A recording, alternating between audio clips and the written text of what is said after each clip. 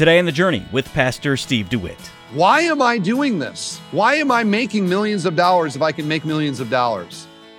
Is it for myself? Or am I seeing all of this as resources that I can use and invest in kingdom purposes and in kingdom priorities? That is the difference. Why are you wanting to make the money that you make?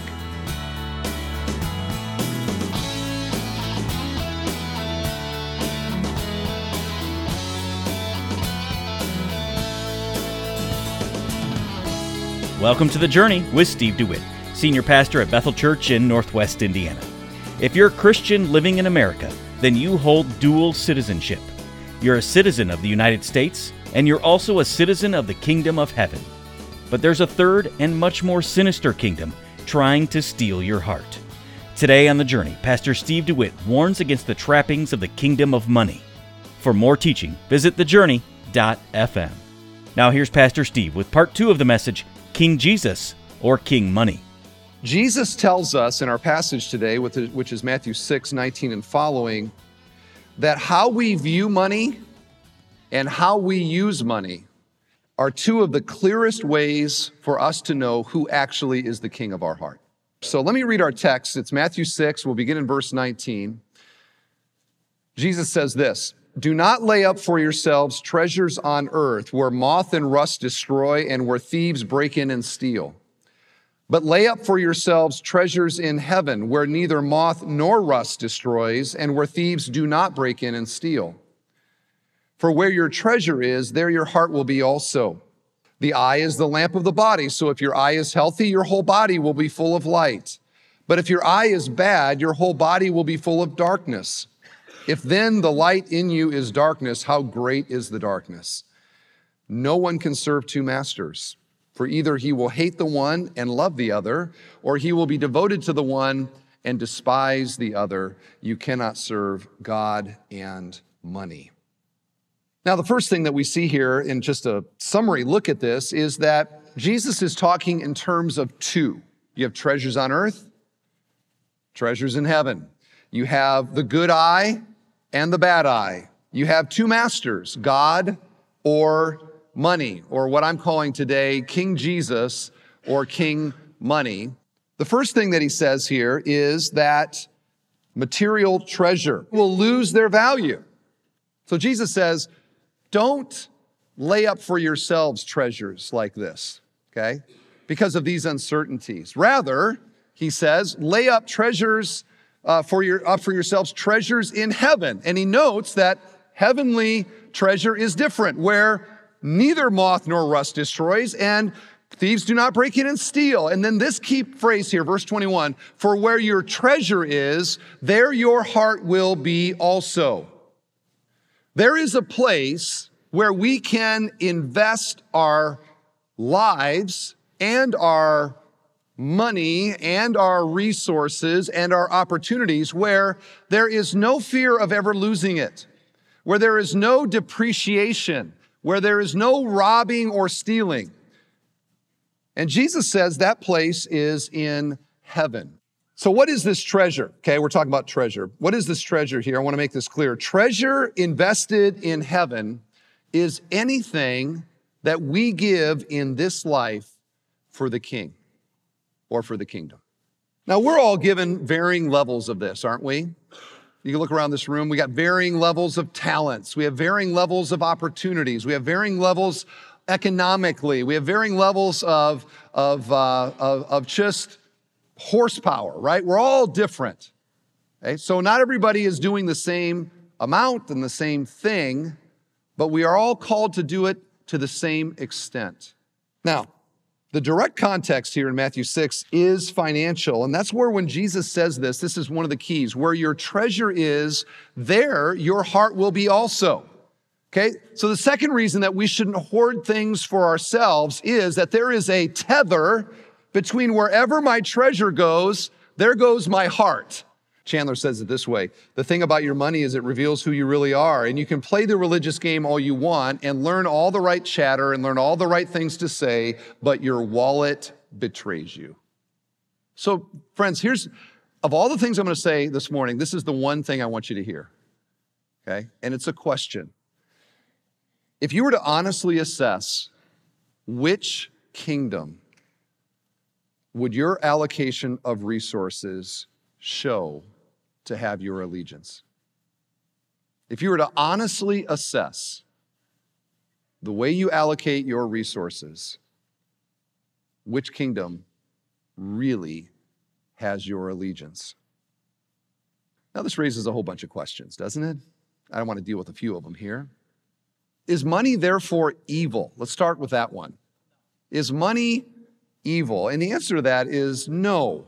Money is actually a part of God's good creation. If we didn't have money, everything would just be bartered. There'd be no standard of value. And we'd all do that for one day and we'd say, boy, money's a wonderful thing to have, isn't it?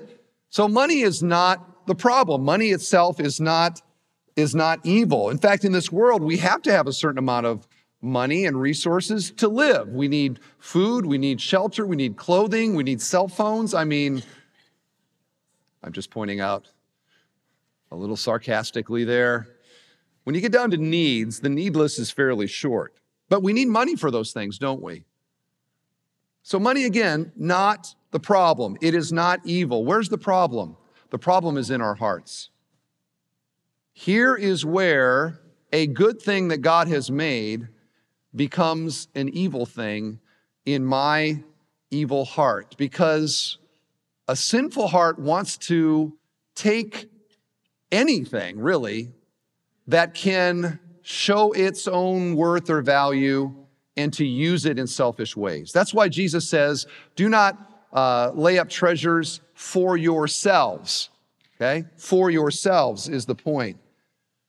And money so easily enhances our sense of self-worth. Here again, Paul Tripp, money is one of God's good creations, but this good thing becomes a bad thing for you when it becomes a ruling thing. You simply cannot serve the King of Kings and have the acquisition of wealth as the organizing dream of your heart. That's a powerful statement right there.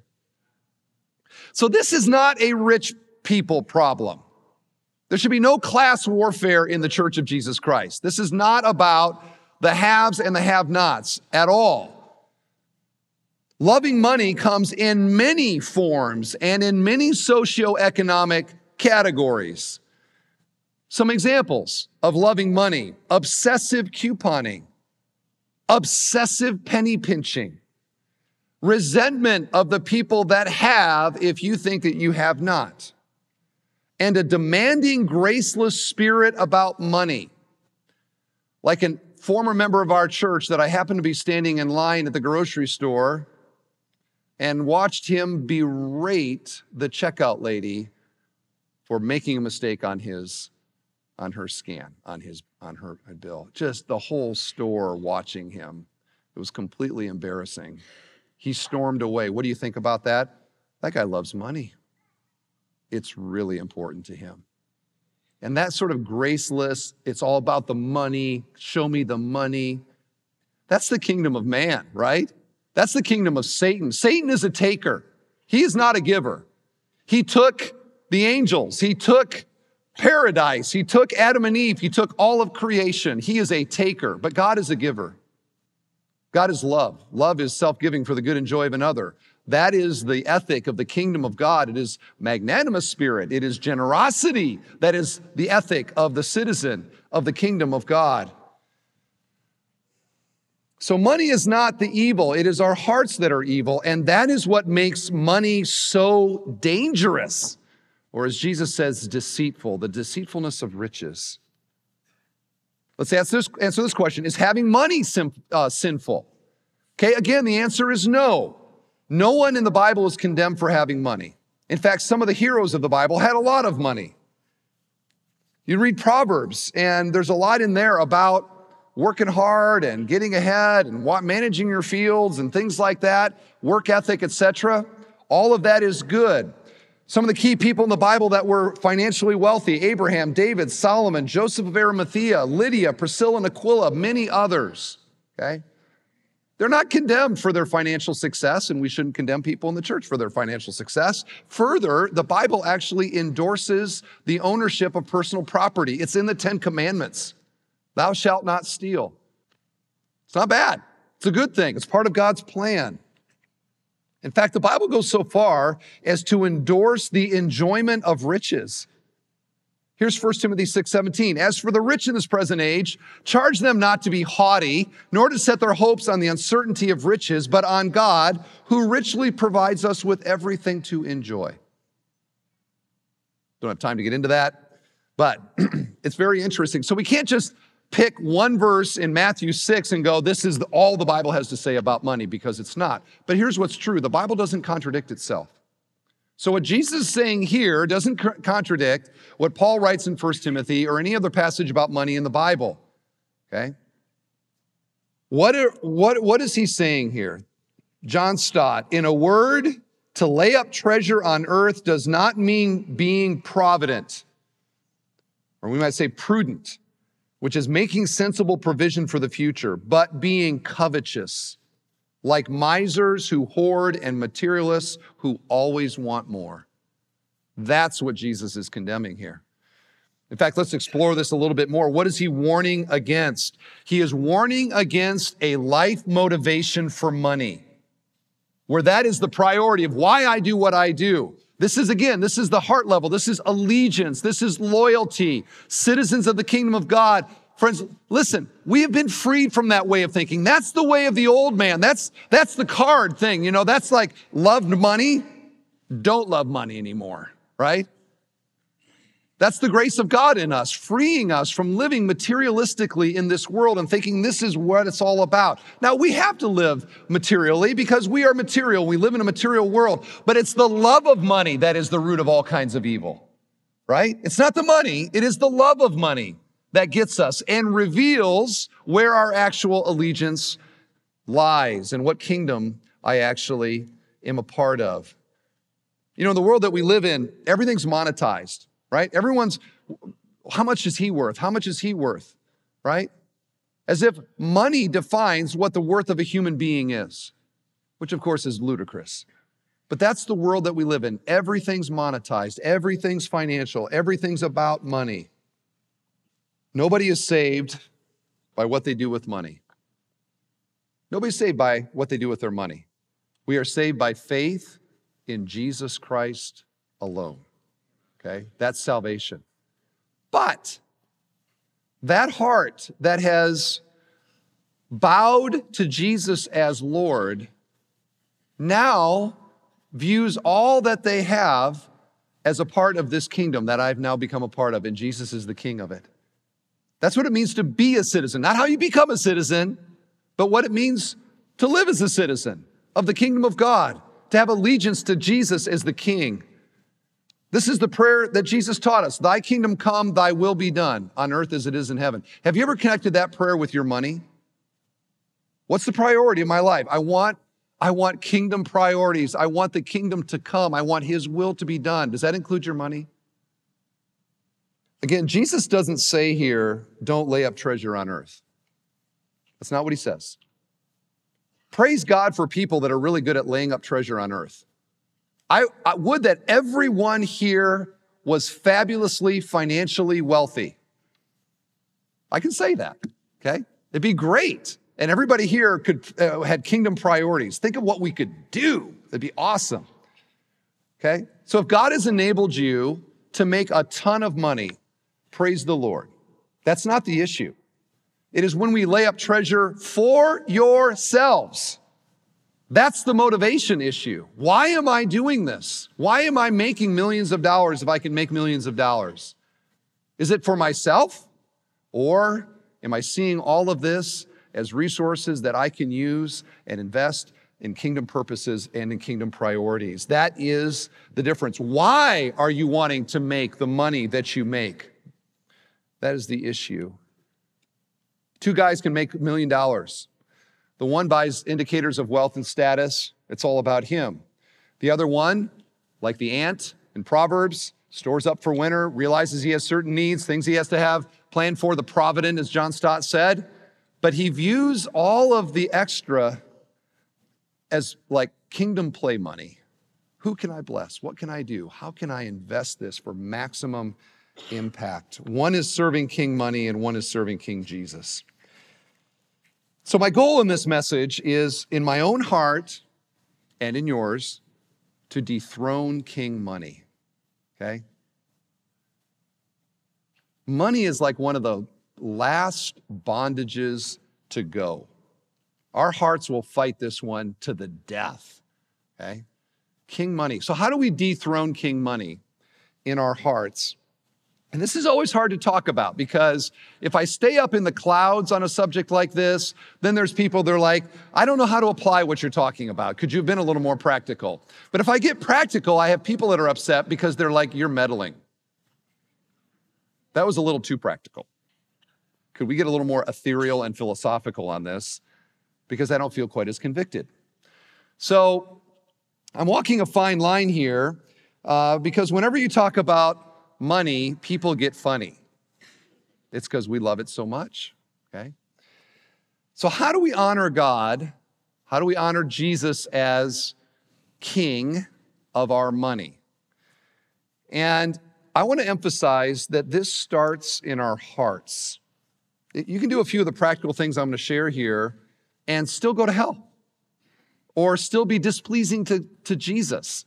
If you're just doing it out of a religious, like, I'm going to do this and I think it's going to somehow merit favor with God, it's not that at all. It is a heart that has been changed and is loving God with all my heart, soul, mind, and strength, okay? So God doesn't need your money. He doesn't. We need him way more than he needs us. Amen? Okay? So practically speaking, how do we dethrone King Money? And I would suggest that each of us look at our financial world in terms of living, savings, and giving. Okay? 3 categories: living, savings, and giving. And to realize that nothing dethrones King Money better than giving to King Jesus' priorities. King Money hates it when we do that. It dethrones him. Okay? So, how do we do this? Well, we do it by making King Jesus the first priority in our budget. Not the second, not the leftovers, not if I get around to it. We seek first the King and his righteousness by making him the priority of our financial life. Now, that is not to say that we don't have a lot of other needs, right? We have a lot of real needs and necessities. And so how do we balance all of this? Or how much do I give? That's the question. I'll do a message like this. People say, how much do I got to give? Nobody can answer that for you. Nobody. I can't answer that, okay? And I'm not going to pretend to. But here's what I would suggest to you, just as a practical way to get the ball rolling. And I'm thankful for my friend, Pastor Chad Moore, on this. How do you just sort of get it going? Here's what I would suggest. 10, 10, 80. Okay, simple. 10, 10, 80. Take the first 10% of your income and give it to God. Take the second 10% and save it. Take the 80 and live on it. Okay, now these are sort of training wheels, okay? You might be wanting a more complicated. Dave Ramsey says blah, blah, blah, but this is just simple, okay? Very, very simple. Young people and young couples, maybe you're getting going, you're sort of getting your life together right now. How do we get this going? 10, 10, 80. Again, take first 10%, give it to God. Take the second 10% and save it. Take the third percent and live on it. Or the third 80%. Now, why do I say that? Because when I give the first 10% to God, it honors God. When I save 10%, it builds wisdom. And when I live on 80, it builds contentment. Okay? Now, these are just starting points. God might enable you to give a lot more than that. And I would suspect we have many mature Christians in our church who do just that. Okay? But as far as a kind of starting point, make it a starting point, not an ending point. This is what I would suggest. Here's the real question, I think, is this. As I talk about this, do you want to do that? Do you want to? Now, you might be going, I can't. I got this, price, expense, student loans, la, la, la, la. Okay, set all that aside. But in your heart, do you want to? Or are you chafing at it somehow? Mad about it? And again, this is where the heart is the issue, okay? Who has the allegiance of your heart? Who is really the king of your life? Which kingdom are you actually in? You might say, if I made more money, I would give more. You know what all the studies show? The more people make, the less they give. Every survey shows that. Okay? So that clearly, it doesn't work that way. The question is not how much you make, but how you steward what God gives to you. That is the real issue. Now, I was blessed. The family that I grew up in, I was blessed to have a dad. Every Sunday, I saw him give to God. Made the check out in the morning before we went to church. I sat there next to him. Here came the offering plate. This is back in the day before digital giving. Okay, Stone Age, right? We do it as well here still, but I'd watch him give his offering to the Lord. I had $1 a week allowance, and we were required to put a dime in the offering plate every week, which a little law for kids is okay, all right?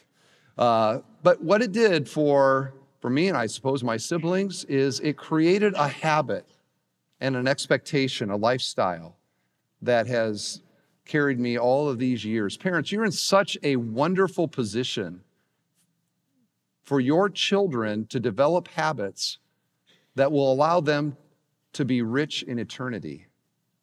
Parents, do you want your kids to have treasure in heaven? Your life and your example will be a powerful influence on the way that they view money and they view what it means to be a follower of Jesus. I think all of us should ask this question: where is my treasure? What would my checkbook indicate about what I really love? Who really is the king of my heart? Will I be rich in the one place that matters, and that is eternity? I'd love it. I would love it if everybody here was financially prospered and blessed. I truly would. It'd be exciting for me. We shouldn't be mad at anybody that does. If somebody gets a windfall, praise God, okay? But the real question is, will we be rich in eternity? And I greatly desire for every member of the church that I've had the privilege of pastoring to someday have great treasure in heaven and great reward from God. I covet that. I desire that. I want that for myself. And it's one reason we talk about it on occasion. We don't want to miss that this is really an important thing, okay? Eternity and our experience there weighs in the balance. Where my treasure is, there my heart will be also. So citizens of the kingdom of God, I pray that you'll take this to heart, okay? Pray that you'll take this to heart and to be rich someday, okay? Be rich someday. To him be the glory, amen. You're listening to Pastor Steve DeWitt here on The Journey in a challenging message called King Jesus or King Money. It's the final message in our 5-week study called Living the Generous Life. And you can go back and listen to any of the messages you've missed by going to thejourney.fm. That's thejourney.fm. Well, I want to take this opportunity to thank our ministry partners. Your faithful financial support allows The Journey to air on stations throughout the central U.S. and the Midwest. And we're also able to reach listeners across the globe through the Moody Radio Network and all major podcast platforms. So as we stand on the precipice of a new year, would you help set us on firm financial ground by giving a special year-end gift? Your donation of any amount will help bring the gospel to listeners around the world. You can give online at thejourney.fm or call 844-7-JOURNEY.